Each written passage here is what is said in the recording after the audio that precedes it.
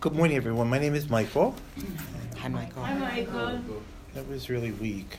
Hi, Michael. That's better. Michael. Okay. All right. Good. So, as you can imagine, I'm a food addict, and that's why I'm sitting up here today. And I'm going to go over the doctor's opinion, and as I'm reading through some of this, I'm going to intertwine my own, a little bit of my own take on it, my own story. If that's okay with you, that's great. And if it's not okay with you, too bad. So I want to begin with, if I could, with XXII. And if you don't have the 4th edition big print, someday you will have the big print. And if you don't have the 4th edition, it's time to get with the program, okay? Because I never did too well with Roman numerals, and I'm still no better. So there's a hole in the beginning. It talks. Dr. Silkworth, writes this letter, and it says this is on XXI. And I heard somebody in here share this, and I loved it. It doesn't say "to whom it may concern." It says "Dear Michael," right? So thank you for that person who shared that. I love that. All right. Anyway, getting to XXII. After he talks about Dr. Silkworth, Dr. Silkworth's letter, he writes, in this statement, Dr. Silkworth, confirms that we who have suffered alcoholic torture must believe that the body of the alcoholic is quite as abnormal as his mind. Now, I never read that before in the 19 years that I've been in these rooms. And when I read that the body of the alcoholic is quite as abnormal as his mind, I thought, well, that's a real warm and fuzzy paragraph. Abnormal. That's not the way I like to look at myself. But when it comes to food, I'm very abnormal. I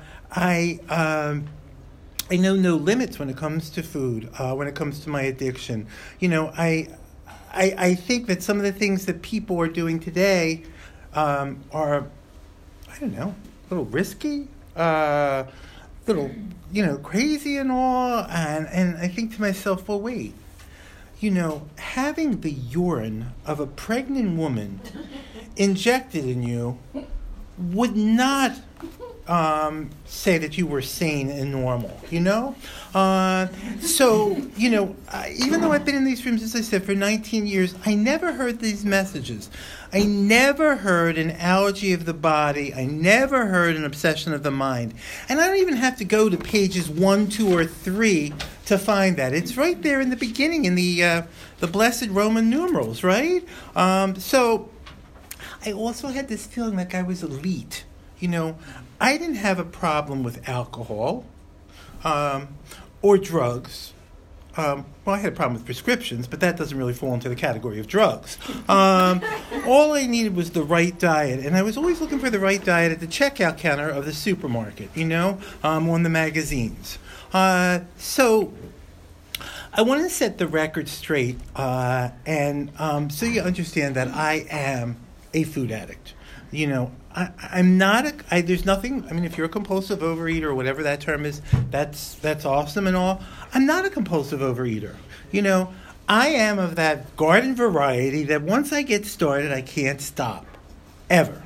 And I have done more independent research in the time that I have been in these rooms than any major pharmaceutical company. And the results were always the same. Once I began, I could never stop. I could never stay stopped. And it's interesting. There's so much that I've learned in these rooms. One of the things that I learned was about my 3 food groups. Sugar, flour, and volume. Those are my food groups. And so when I went to a meeting and they said, in this meeting we suggest you abstain from sugar, flour, and volume, I was, well, what's left? And why am I here? But I did that, and I was writing one, I would say, I know I've heard a pink cloud. I think the pink was probably all the sweet and low packets I was using in my food. That's what the pink was. But, I gave that up, and that's all I did. I stopped eating those foods, because those foods I do have an allergic reaction to. Once I begin, I have that phenomenon of craving. But here was the problem. Well, I gave up the foods, and I didn't really, and I lost weight, and I looked great, and I felt great, and here I am, world, but nothing really changed. So, nothing really changes if nothing really changes. And nothing really changed for me because I hadn't enriched my spiritual life. Now, I didn't even understand what the word spiritual meant. To me, that meant incense and Ouija boards and things of that nature. I had no idea what that meant. Surely I believed in God because, God forbid, I didn't believe in God. The God of my understanding was someone who was sitting on a mountain and looking down at me and, criticizing everything I was doing. And, so anyway, again, for the first 13 of my 19 years in these rooms, it was nothing more than a diet plan, a food plan, with incredible hugs, wonderful people. It was the first time in my entire life that I had ever been accepted for who I am. I just want you to know we're at 6 minutes and I'm half finished.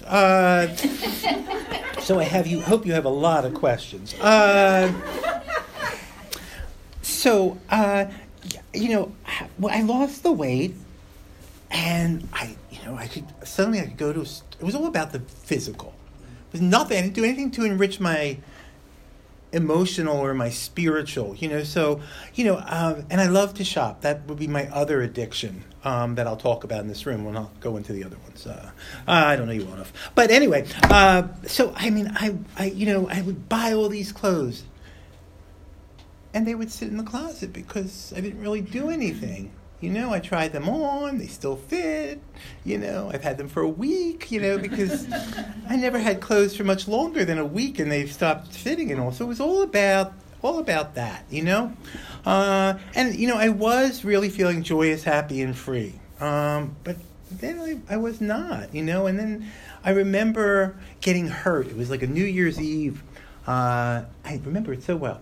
I got really hurt by something that happened or didn't happen. And I'm driving home, and I'm thinking, and this was the first time in 5 years that I really had a food thought. I'm thinking, if CVS is open, if I had, and it really wasn't anything so great, because once you're in these rooms, it really is like the mafia. You know what I mean? You can never leave. Do you know what I mean? You really cannot leave. You will never enjoy your food the way that you used to enjoy your food. I'm serious. I cannot. When I was in relapse, I used to love to go to the Dollar Tree. I could fill up a cart for $8 and have enough for 25 minutes. Who am I fooling? But now, I can't do that because I'm afraid I'm going to see one of you, and I can't say the candy's for my cats, you know what I mean? So it's taken all that joy away. So I remember going into that. I remember that going into that CVS. I remember what I bought. I remember eating it, and that was the first time that I had turned to food for some relief, and I felt relief. It wasn't anything, it wasn't sugar, it wasn't flour, it wasn't volume, but it wasn't something that I should be eating, and I was eating it compulsively, right out of the bag, okay? All right. So, I kept hearing about the steps, but I'm not into exercise, so I had no idea what they were talking about. I prefer, if they would have said the elevator, I probably would have said, okay, I'm good for that, And the only thing that I knew about the Big Book were the stories. I came on Sunday mornings, and we were in the boardroom on the 5th floor. Remember? Yeah, I remember that. And, and we read the stories, and, and I liked hearing about these people and what they did, and, being so judgmental, like, oh, God, I would never do that, and that's as far as I went. So then we're going to fast forward, not too much or else I won't, okay, well, good. I hope you have a lot to say. And I ran, I did a lot of things, like I kept hearing all these slogans, service is slenderizing, and, you should do this and you should do that. So I did all these, like, service positions and all. I went to intergroup, I went to meetings, I made phone calls, I sponsored, we'll talk about sponsorship in a little bit. I did everything, that I was supposed to, and, I had moments of sobriety, I guess I could say, and so I bumped into somebody, believe it or not, coming out of Wegmans. What a shock, right? Would have been a bigger shock if it had been Modell's. And they said to me, Michael, there is a big book meeting on Sunday mornings, and it's really, really good. And I've gotten a lot of recovery from it. I was like, I said, okay, because I was in a rush because my ice cream was melting. And I went home, I ate my ice cream. And the worst part about the weekend was Monday. Because whatever fit on Friday usually didn't fit on Monday. One of the things I didn't share was, like, I've done all kinds of things to lose weight. I know people like to hear the horror stories and all that kind of stuff. I told you about the urine. That's the truth. I did the commercial diet club, and I was a lecturer for them until I discovered that, on maintenance, they'd say you could have an eighth of a slice of whatever it was. What are you supposed to do with the other 7/8? So I ate them, as only a food addict would. And then it was interesting. And then I was kind of like, well, I'm starting to put weight on. And I remember I was with a group of lecturers who were in trouble, and you could tell us because we were wearing, like, camouflage, like not camouflage like army camouflage, like we all know, dark colors, longer, nothing tucked in. Well, I can't really have anything tucked in because my waist starts up like my throat. So people say, why do you have your pants pulled up so high? Because that's where my waist is. Anyway, so, and it was working, and then I discovered something that worked even better. I could eat that whole whatever it was, and then all I had to do was get rid of it.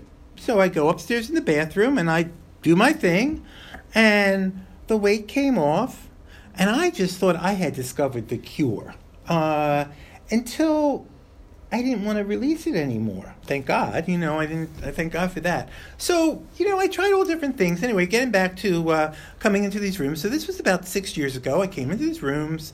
I came into the Sunday morning meeting. I heard a message I'd never heard before. I got a sponsor, which was interesting, and when I select a sponsor, I always go for a sponsor who's warm and fuzzy, who will take my shit, okay? My excuses, all right? So, I did everything. I became abstinent. I still didn't sponsor. I didn't want to do anything, I just wanted to look in the mirror. Not really, but and I was feeling good. And then, guess what happened? You'll never believe this. I bumped into food, okay?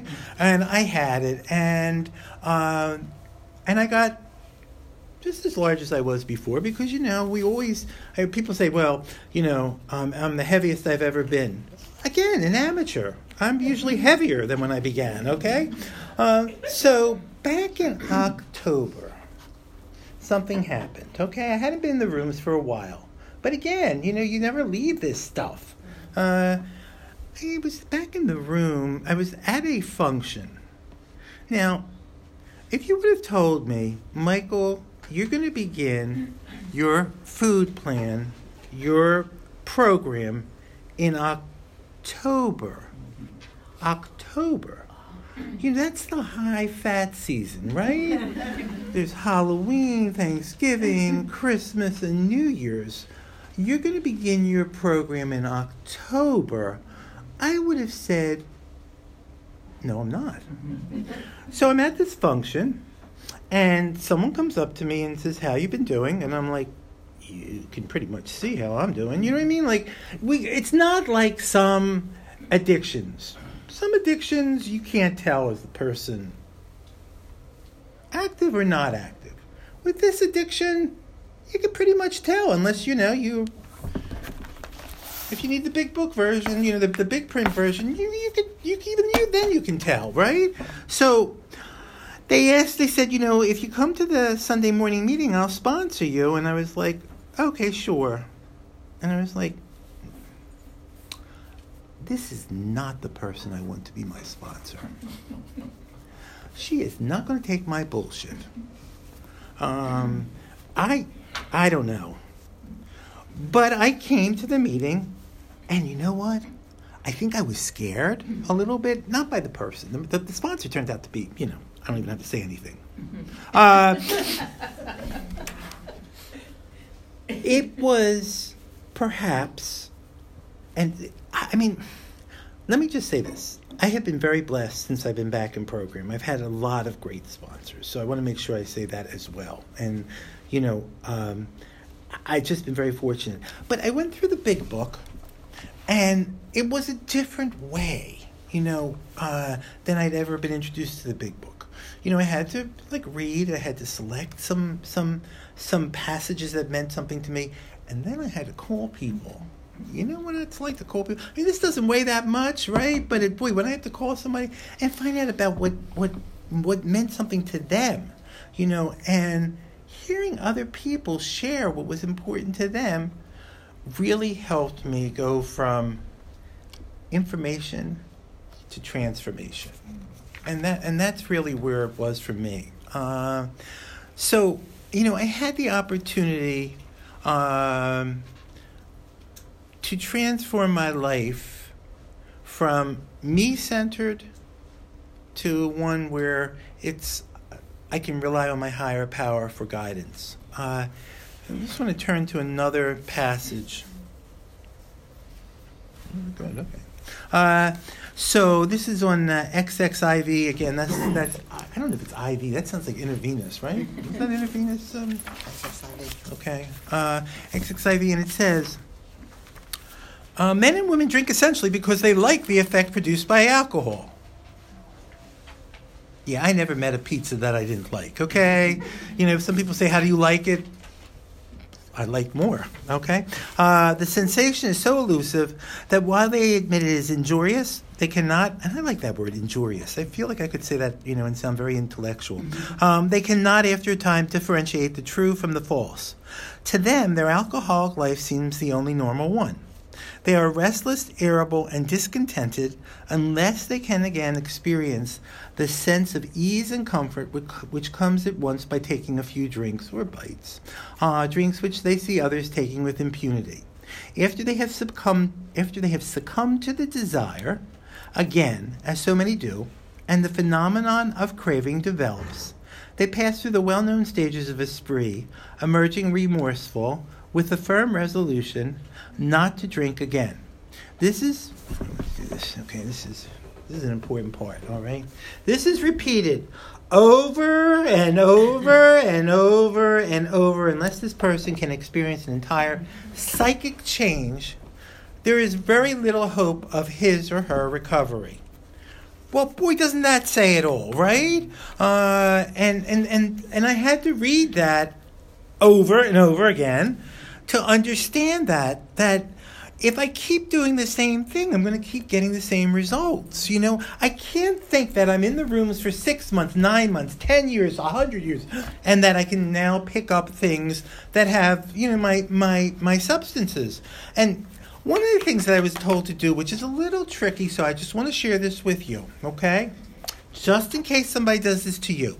They're going to say to you, now I want you to write down your red light foods and your yellow light foods and your green light foods, okay? there weren't too many things that were green for me, other than, like vegetables. Then they're going to tell you that these yellow light foods are really your red light foods. So it's red and green. That's it. It's a big Christmas tree. That's it. Okay? There is no in between. And I was like, wow. But it's the truth, right? So I was negotiating. I kept thinking, well, you know what? I haven't had XYZ in so long. I could probably have 1 dozen, 1 pound, 1 ton. I mean, I I'm not normal like that, okay? All right, and then there's one more that I did want to go, and it's XXVI. XXVI.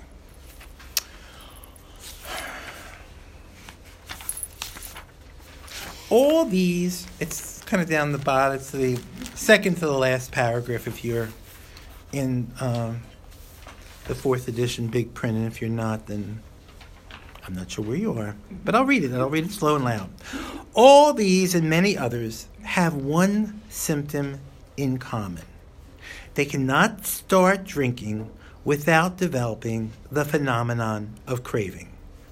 The phenomenon, as we have suggested, may be the manifestation of an allergy which differentiates these people and sets them apart as a distinct entity. It has never been, by any treatment with which we are familiar, permanently eradicated. The only relief we have to suggest is entire abstinence. My whole life, I wanted to be like my sister. So I'm going to mention a few. So I grew up in a time when there were 3 Tasty Cake cupcakes. I think there's only 2 now. What is horrible thing? Days. They were the good old days. And she would eat 1, and the other 2 would be in the refrigerator until I did what a normal person should do and ate them. And I used to think, was she adopted? Because how could we be related? Why didn't I get those genes? You know what I mean? Why did I get these other genes? And I thought about that for most of my life, how unfair that was. She also liked to run. I don't run for a train, you know what I mean? So I'm not quite sure what that was all about, but it's craziness, right? If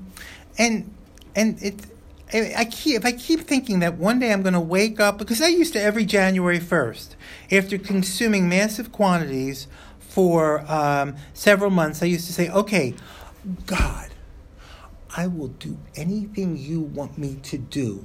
If tomorrow I could wake up, this is how sick I was, and the 50 or 60 or 100 pounds will be like next to me and I can flush it down the toilet and then call a plumber, I will be very happy. Okay, so could that happen, please?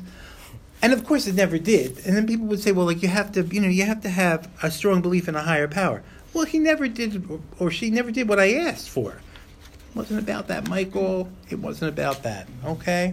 So, I don't know if I wanted to talk about what's different this time, but I thought maybe I'll do that at the end. No, go ahead. You want me to go ahead? Okay. Because then it's all you, okay? You understand it, all right?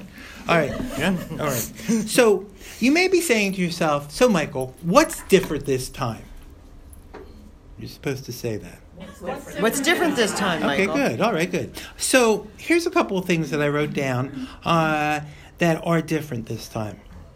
First of all, prayer and meditation are an important part of my my daily routine. I'm not going to say it's nothing formal. It's not like I have a prayer book and like and a whole set thing. Sometimes it's driving to work and saying a couple of prayers, always the 3rd step prayer, makes it to the top, okay? Living in 10 and 11 daily. So I really didn't understand anything about, I understood step 1, I understood step 2, I understood step 3, because that's all I ever did. 1, 2, 3, back. 1, 2, 3, back. 1, 2, 3. And I'm not very good, I don't dance well, so. So one of the things that I pray that I continue is this inventory. And the inventory is also, it's not a formal inventory. It's, for me, this works. I think about the day, and sometimes it's not that night. Sometimes it's in the moment. I think about, have I harmed somebody? There's a whole list. There's even an app to make it easy for you. And do I owe anyone an amends? And let me offer them the amends right then and there, rather than going home and thinking about it, because the next day, I'm not going to want to make that amends. And they're probably going to say, oh, it's nothing. And I'm going to say, yeah, it's nothing. And then I'll eat over it, right? And the important thing is I don't do this alone. My higher power, who I call God, lives in my heart. I mean, it really does. It's not the same. And I don't even know what I wrote here. I do what I'm asking to, and sometimes even volunteer. I don't know what I'm talking about here. All right, well, it doesn't really matter. I want to share something else that happened, and I know that this would only have happened because I'm abstinent, okay? That I'm free from my addictive substances. So back about 25 years ago, I've worked for the same company. I'm like a dinosaur. I've worked for the same company for 43 years. I know. People are like, really? No one does that. Well, I do. Yeah, I know. It's crazy, right? So I've worked for the same company, and there have been great times, and there have been times that were rough. And one of the rough times was in the late 90s, and it was during a time that we had a lot of acquisitions. I worked for a bank. We acquired other banks. It was also the time that some very seasoned people were retiring, and we were kind of on a very tight budget. So it was a very rough time for me as a manager. I remember meeting with my manager and another individual from one of the banks that we were acquiring. And this individual, she understood what was going on because of the staffing, because of the volumes, everything like that. She was so kind and so empathetic and so not judgmental that I walked out of that room, and I'm telling you, I felt like this low, feeling like there was hope. And for the last 20 years, I've been wanting to thank her for that moment. But how do you go up to somebody and say, when I was really in my, I was really close to suicide, because of work and everything like that. She was retiring.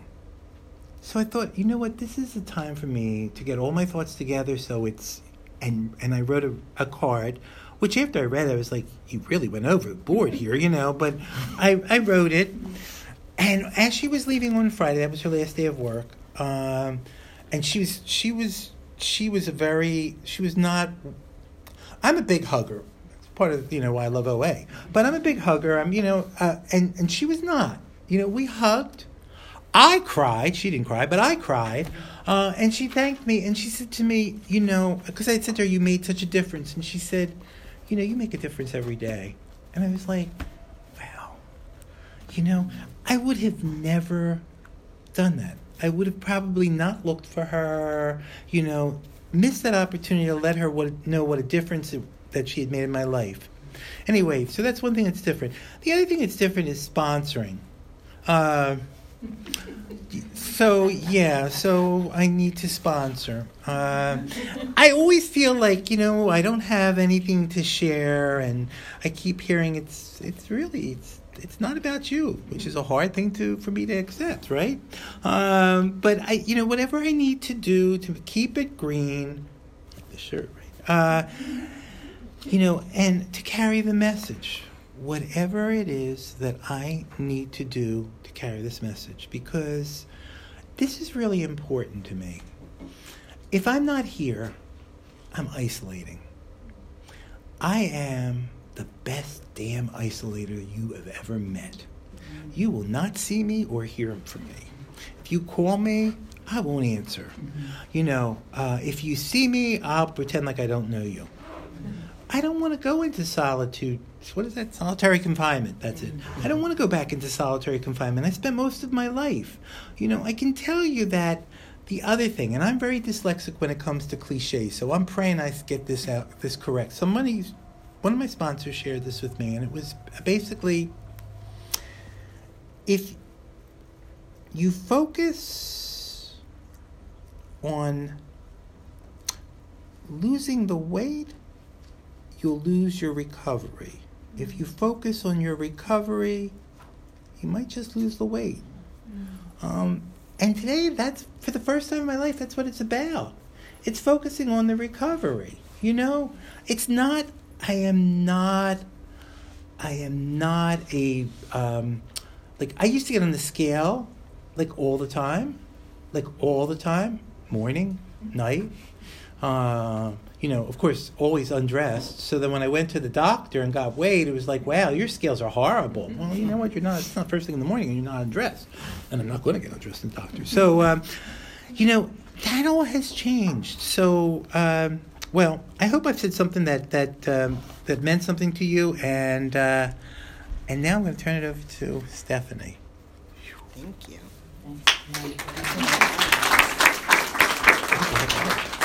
Good. I know, I can't even see the number, so you can keep me on track. Okay. I'll give you that job.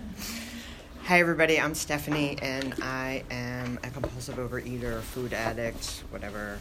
Hi, Stephanie. Welcome. Thanks. I came into the room 16 years ago, which is just so hard to believe.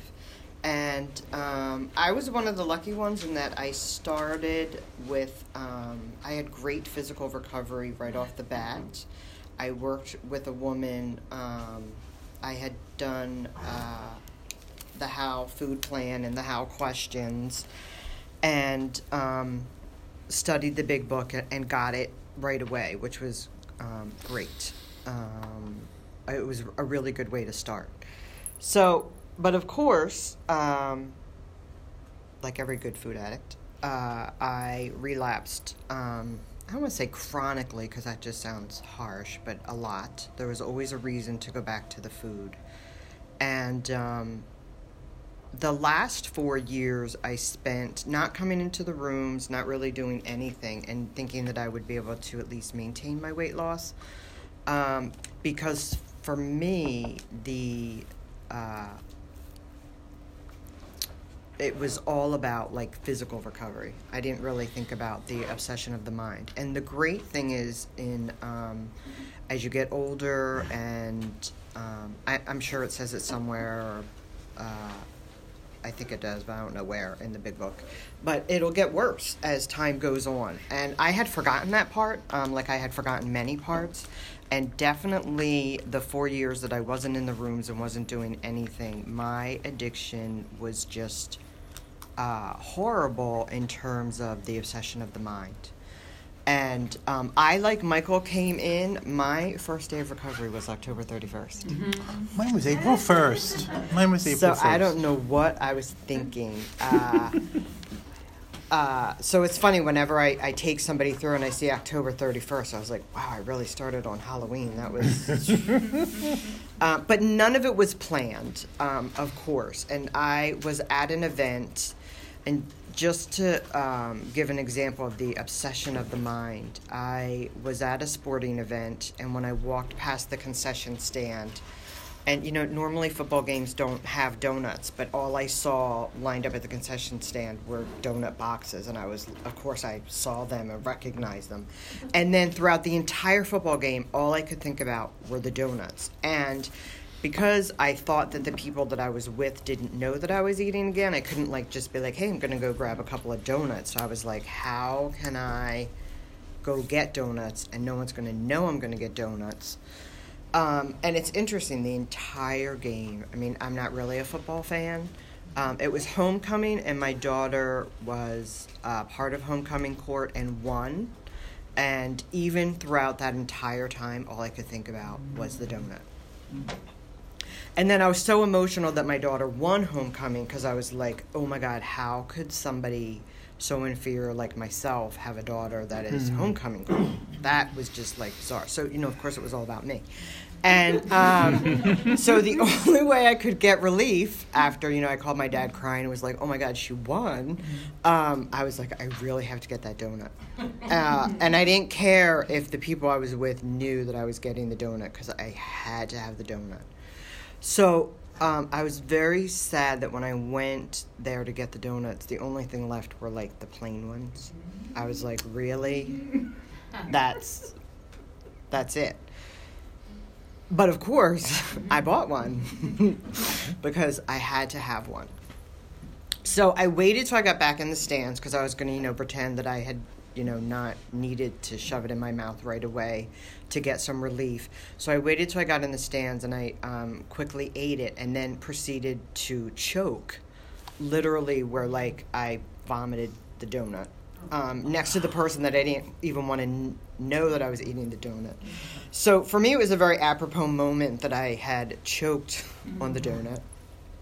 But what I found really interesting is I remember that night trying to explain the obsession of the mind. And I was like, no, you don't understand. Like, I had to have the donut. And, that's where, Michael kept saying that once you're in these rooms and you've read the book and you've done it, it never loses. It never really gets out of your mind. And I'm like, oh, my God, the obsession of the mind. Like, I had to have the donut. And it was such a powerful force that I absolutely couldn't control. And I'm sure I have felt that way at other times in my life, but it was not that strong. And to watch my only daughter win homecoming queen, and all I could think about was a stupid donut. And trust me, I've eaten lots of donuts. I used to think that if I worked at a donut shop, like, that would, like, get rid of the obsession of wanting donuts. I've even tried telling other people, I'm like, maybe you should work at a donut shop, because I think that would work. So I didn't need another donut. There was no donut, I'm sure, in that box that I hadn't tried, probably except the plain one, which is probably why I choked on it, because I needed cream filled with chocolate. It was so dry. That's why they're always left. So anyway, that led me to call Kim and say, it's been 4 or 5 years, and I don't even know, like, does OA still have meetings? Is everything done online, or how's it done?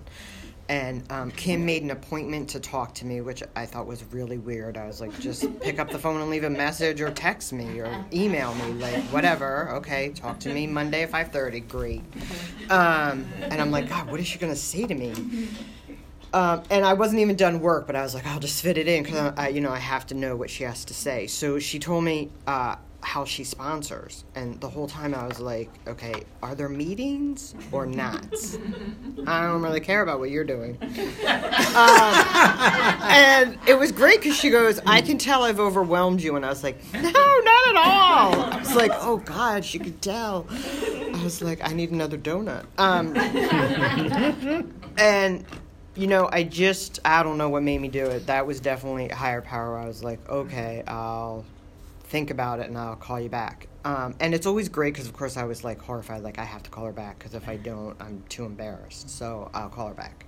So I'll sign up and I'll see what happens. Even though I adamantly, during those 4 years of eating more food, I kept saying, the Big Book hasn't changed. I know that much. I didn't know if there were physical meetings anymore, but I know that no one came out with a new edition, or that nothing had changed with the Big Book. So I'm like, I've already read it.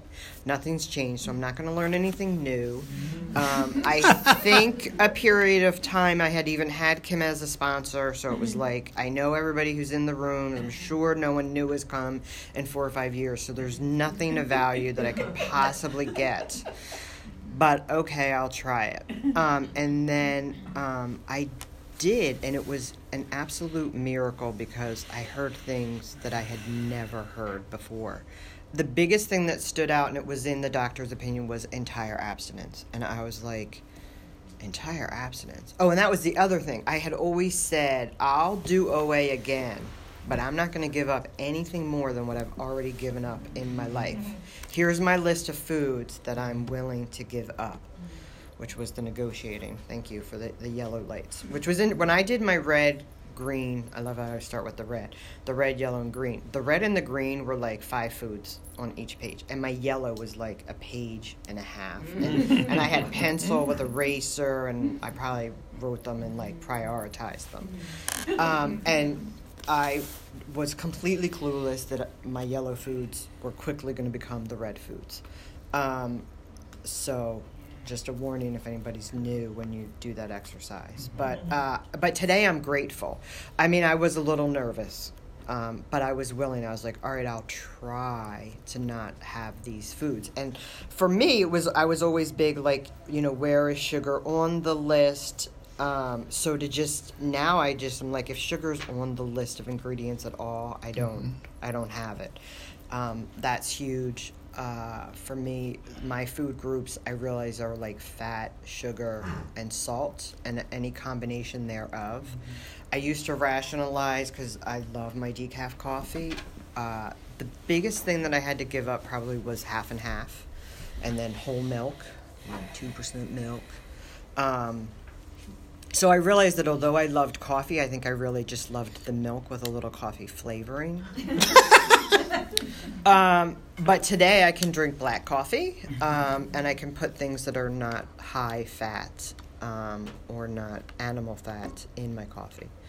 And that is a huge change for me.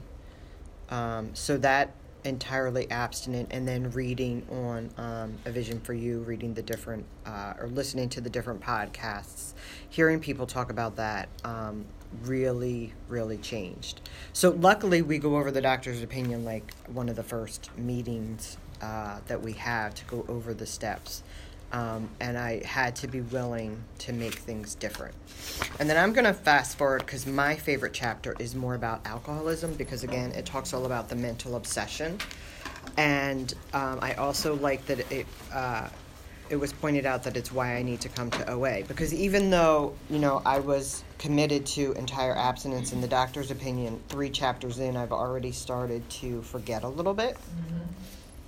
So on that first page, I always love the second paragraph, the last thing, the delusion that we are like other people, or presently maybe, has to be smashed, because I had already forgotten it. And I have next to there that we're 10% of the population, and that really struck me, because I think my whole life I had always wanted to be normal and like other people, or what I thought other people were like, because I was always discontented. I never felt comfortable in my own body. I never felt comfortable in my own mind. So I thought that everybody else was comfortable, and I wanted to be like them. So for me, even on a daily basis, I have like 10% written like in my office, so I can focus on it. I've never loved tattoos, never know what I want to have tattooed. And when I went to the Westchester and I really heard the 10%, I was like, that's going to be my next tattoo. So that'll be great. I haven't done it yet. But that will be it. So that helps. And then the next paragraph I have highlighted 4 times control, because for me it's all about what I can control. And if it's not my food that I'm trying to control, it's people, it's circumstances, it's pets, everything and anything that I can control. And when I'm eating, or even when I'm not eating, it's still all about control. And that was something I used to think, that it was about the food, that as long as I was abstinent, that was my sobriety. And I'm like, no, it's just beginning. I can't even begin to give up the control if I'm not abstinent with my food. But then I have to change my behavior. There's still a lot of work that has to be done. And I think before, that's where I always stopped. Like, okay, well, I've given up my foods. I follow my food plan. I have physical recovery, so life is good, and I didn't focus on the rest of it. And this time, that's what's different for me, is that I do focus on the mental obsession and giving up the control. If I want to read, I have to put my glasses on. So at the top of page 31, I'm so glad I'm out of the Roman numerals. Thank you. I'm glad I picked these chapters, Michael. That was great. In some instances, there has been brief recovery followed always by a still worse relapse. I had read the big book. Why was I ever surprised that I then turned to food? And I remember the very first time, like I said, I had come into OA 16 years ago, and I had good recovery for a good 2.5, 3 years, which, at that point seemed like an eternity. And I was started to go through a divorce, and I remember calling my sponsor. You know, I'd been like working through it for a couple of weeks or what I had thought, and I finally just called her and was like, just want to let you know, like, I have to have food again, so like you're officially fired. I'm done. I'm going back. And I didn't realize how apropos those words would be, that I had to pick up food. And then it took me another, I think I ate for a while, like a couple of months, but it seemed like an eternity. And then I couldn't believe, because I really thought, and I've heard other people say this, that one day I would say, okay, I'm going to not pick up food anymore, and then that would happen instantly, and it doesn't. It took me probably another year and a half to be able to have one day of complete abstinence. So it's just incredible. But the good thing is I was working with somebody in OA and was coming to meetings and really trying the best that I could, even though I was embarrassed that was the best that I could and was just horrified. But luckily we're not graded on our progress, and I don't get degrees on it. So... and then I had good recovery again, off and on, or what I thought was good recovery, and then my mom died. So this time I didn't call anybody or have to say, like, all right, I'm going to pick up the food, but clearly the only way that I knew to deal with any kind of emotion was to eat again. And for me, this time around, working the steps with Kim by appointment, I stick to, like, okay, like, things are going to happen. Luckily, I'm not married, so I can't get divorced. My mom's not going to die again, but I do have other relatives. I have friends. There's just a good chance that other things are going to happen. And what I've also learned, too, they could be good things and bad things. It doesn't always have to be divorce or death.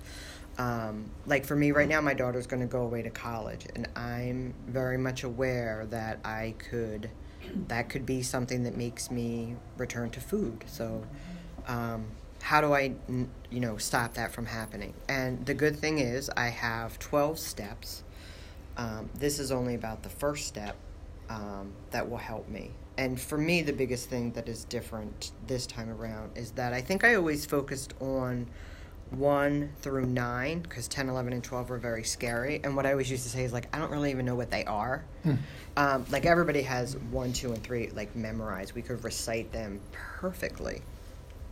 But 10, 11, and 12, by then you're just tired and you can't remember what they are. And this time, 10, 11, and 12, I really live in 12. When I used to say, like, oh yeah, I'll sponsor, and I would raise my hand and say that I was available for sponsor, but I wouldn't go up to new people. If people approached me, I wouldn't, I was like, yeah, I kind of made small talk, but I didn't reach people out. Now I have people that call me, I want to say almost daily. I return every phone call, which can sometimes be exhausting, but I force myself to. A bad day is when I do it like 48 hours instead of 24 hours. So I return all the calls that people make when people ask me if I'm available to sponsor, even though, of course, I'm never available to sponsor, because who has time for that? I always say yes. When Kim called me at like 10 of 9 on Friday and said the person that canceled for Sunday isn't available, and I was like, oh, shit. She's like, hey, do you want to do it? And I was like, no, I'm definitely not available on Sunday. It's a holiday weekend. Meetings are never at a good time. I never come to the meeting on time. If I speak, I have to be here on time. And I said, sure, I could do it. He's like, great, absolutely. And I love it because she's like, that's my girl. And I'm like, yep. And like after I hung up, I was like, what the hell did I just agree to? But I knew I was going to do it. And because at this point in my life, if anybody asks, I'm willing to do it, because I don't want to have to be obsessed with the donuts. Mm-hmm. And the donuts are always going to show up. People bring them to work, football games, although football games, I should be done with those. Donuts do not belong at football games. Mm-hmm. Yeah. But they're always going to be there. And I use that as a gauge. So if I'm in the office and donuts, I start to notice the donuts, like, oh, it's a Dunkin' Donuts, or oh, it's a White Box. Mm-hmm. I wonder what pretty bakery they're from. And, or if I even have the urge, like, oh, I want to lift up the box to just look at the donuts, I'm like, yeah, you need to do some 10, 11, and 12 work because you shouldn't. I don't normally notice a donut box, which is just a huge relief. Since they spent a lot of time in my head. And that is where my life is completely different since October is very different. I've sponsored, I think, more people in... I finished the steps sometime in January, February. It's so funny that I can remember that it was October 31st. I have no idea when I was, like, let go. But it was sometime, like, when it was colder. January, February. Probably, I feel like I've worked with, like, 25 different people, which is a miracle. All in all different places in the world, mostly the United States. But I always love when I get, like, somebody from California, because... Even I'm working with somebody. That is in the States. I know it is. Oh, okay. I know it's the state. I got it. But it's a different time zone. So like yesterday, I told the person, I was like, "All right, we can meet today at 7:30." So I set my alarm and I got up. And then as I was snoozing, I was like, "Wait, it's 7:30 her time, not 7:30 my time." So of course I was very excited because I was like, "Oh, I can go back to bed." And then I remembered that I was speaking and I need to be on time. So, and before I never would have made that effort. I definitely never would have set my alarm for a Saturday morning to talk to a sponsor or talk to a sponsee. That was just not, I mean, I don't even set my alarm to go to work every day, but I definitely wasn't going to set my alarm then for a Saturday or a Sunday. So, it's not a great step, but it definitely is something that's different for me that I'm willing to do. How am I doing on time? Because I have more that I can read. So that's the biggest thing for me that always stands out of how my life is different now. And I don't focus on for the rest of my life. I really do focus on just today. So I also love telling my family, like, I have a phone call that I have to make, or, when my OA work takes me away from the rest of my life, I'm able to just kind of smile at them and be like, it's either that or I can eat, and I'm not willing to do that today. And I think I say it really for my benefit than for their benefit, because they're certainly not like, oh, gee, we don't get a whole extra half an hour with you. I'm the one that's, again, it's about that control. I'm not in that environment, so I have to remove myself. And that's a great thing, so I like that. So in case that wasn't all enough, some of my other favorite sayings and more about alcoholism.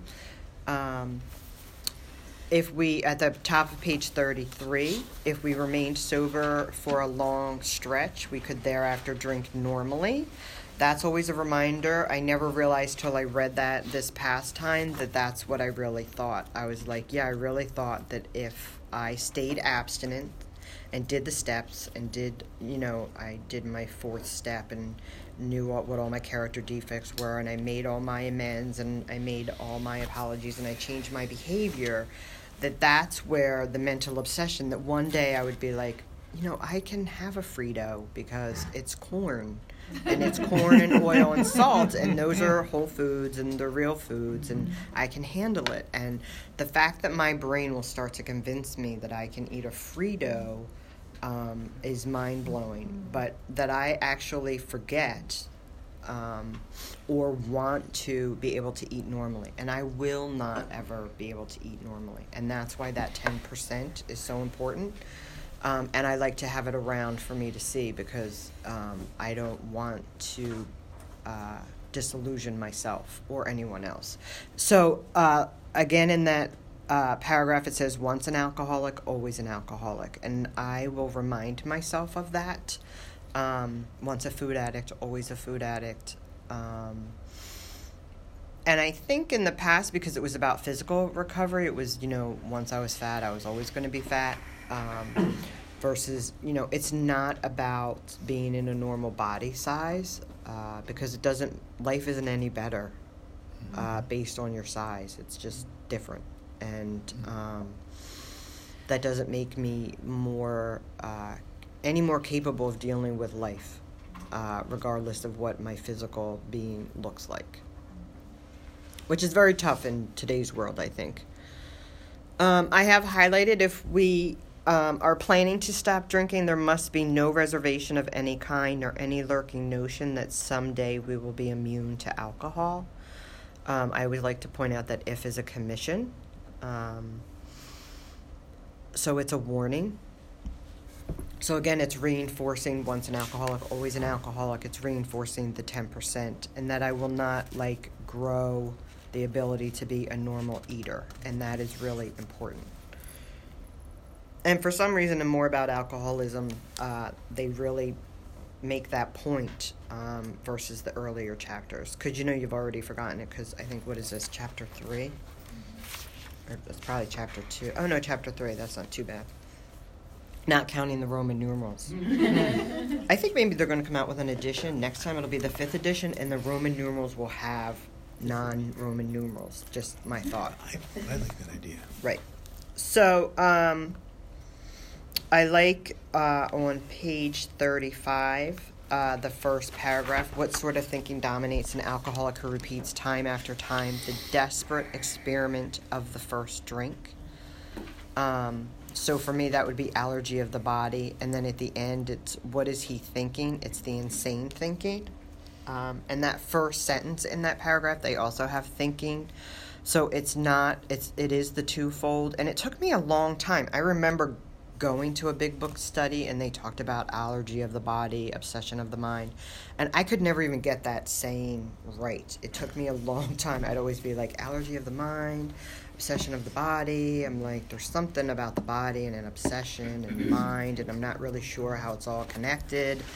And I don't know, how long ago did Harlan come here? 2013. 9, 6, yeah. Wow. That was a long time ago. So that was 6 years ago. So if nothing else, in 6 years, I finally figured out that it's allergy of the body and obsession of the mind, and how different those are. For me and for everybody who gets to consider themselves a food addict. That's the other thing, too. When I work with people, I always used to assume that when I worked with them that everybody was a food addict, or that everybody was like me, and that everybody had to have the same food plan. And there really is a period of time when I work with people that, people need to figure out for themselves whether or not they identify with the 10%. Mm-hmm. And not everybody does. And, even though I've worked with at least 25 people, I haven't worked with anybody from the beginning to the end. People always drop off. They come back. People are at different stages of the program. And before that would have really, just messed with my mind. People needed to be successful the way I deemed them to be successful. They needed to start and stop. They needed to be done when I said they were done, and now I let all that go because it doesn't matter. And for me, I'll work with them one day, 5 days, 5 weeks. It doesn't matter because it's about me and my recovery. So that's my step 12, and that is what keeps me sober, and not just abstinent because food. I don't notice the donut boxes, and that is a genuine miracle, and I am so grateful for that. I don't think I have anything else to say in this chapter, so I'm going to just go ahead and hopefully, like Michael said, everybody will have lots of questions. Thank you.